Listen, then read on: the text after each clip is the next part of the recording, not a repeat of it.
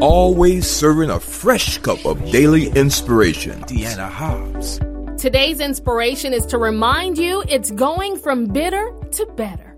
I was vacuuming the floor at home today, a simple task, and just thanking God while I did it.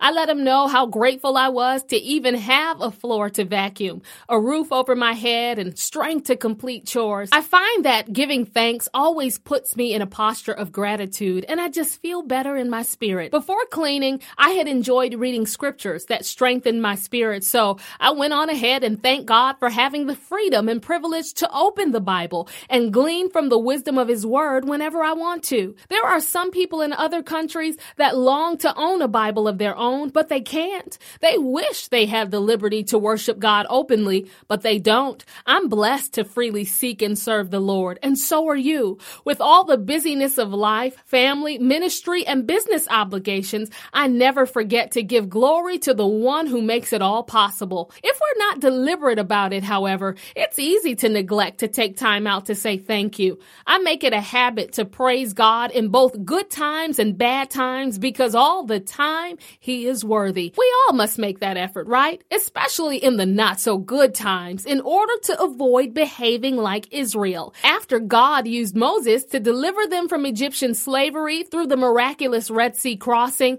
they immediately sent praises up. In Exodus 15 and 1 through 21, we get a view of them singing this beautiful song of gratitude to God for delivering them.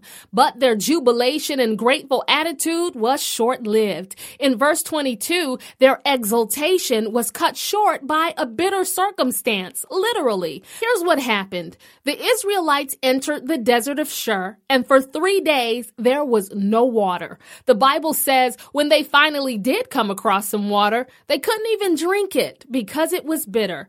That's why the place was called Marah, which is the Hebrew word for bitter. They went from rejoicing over their deliverance and how God had made their lives better to murmuring about what was bitter. God's chosen people began grumbling and complaining, asking Moses, well, what are we going to drink? Have you ever come to a place in your life where, for a moment, things appeared to be looking up, but then you hit a wall or some sort of setback? Ever thought you had broken through, but then it all fell through? If this has happened, you know how quickly you can go from praising God for better and instead focusing on the bitter. Don't fall into that trap. 1 Thessalonians 5 and 18 in the New International Version says, give thanks in all circumstances, for this is God's will for you in Christ Jesus. Praise through every phase and season with the assurance that the setbacks, trials, disappointments, and negative situations are temporary. God will move just as He did on behalf of Israel.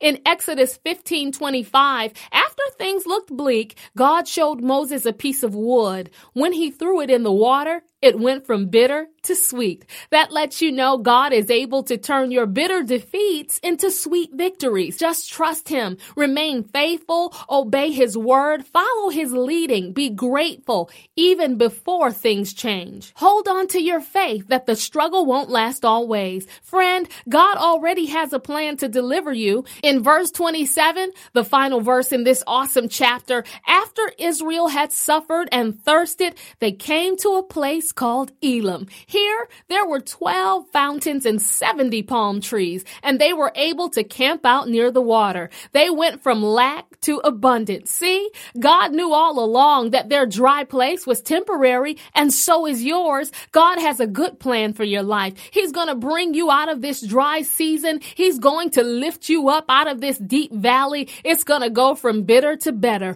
While you're waiting, instead of complaining about your present circumstance, start rejoicing for your future breakthrough. It's on the way. I don't know where you are and what you're believing for, but God does, and He's sending you this message through this podcast. If you're trusting God for better while things around you seem to be getting worse, don't give in to discouragement. Walk through this trial knowing that on the other side of this dry place, a new thing is waiting. To encourage you, I'm stirring up Isaiah 43 and 19 in the New Living translation into your cup of inspiration, which says, "For I am about to do something new. See, I have already begun. Do you not see it? I will make a pathway through the wilderness. I will create rivers in the dry wasteland." As you drink down the contents of your cup, know this: God indeed has more for you. Even if you're dealing with less than ideal circumstances, rejoice for the new thing, the better thing that's coming.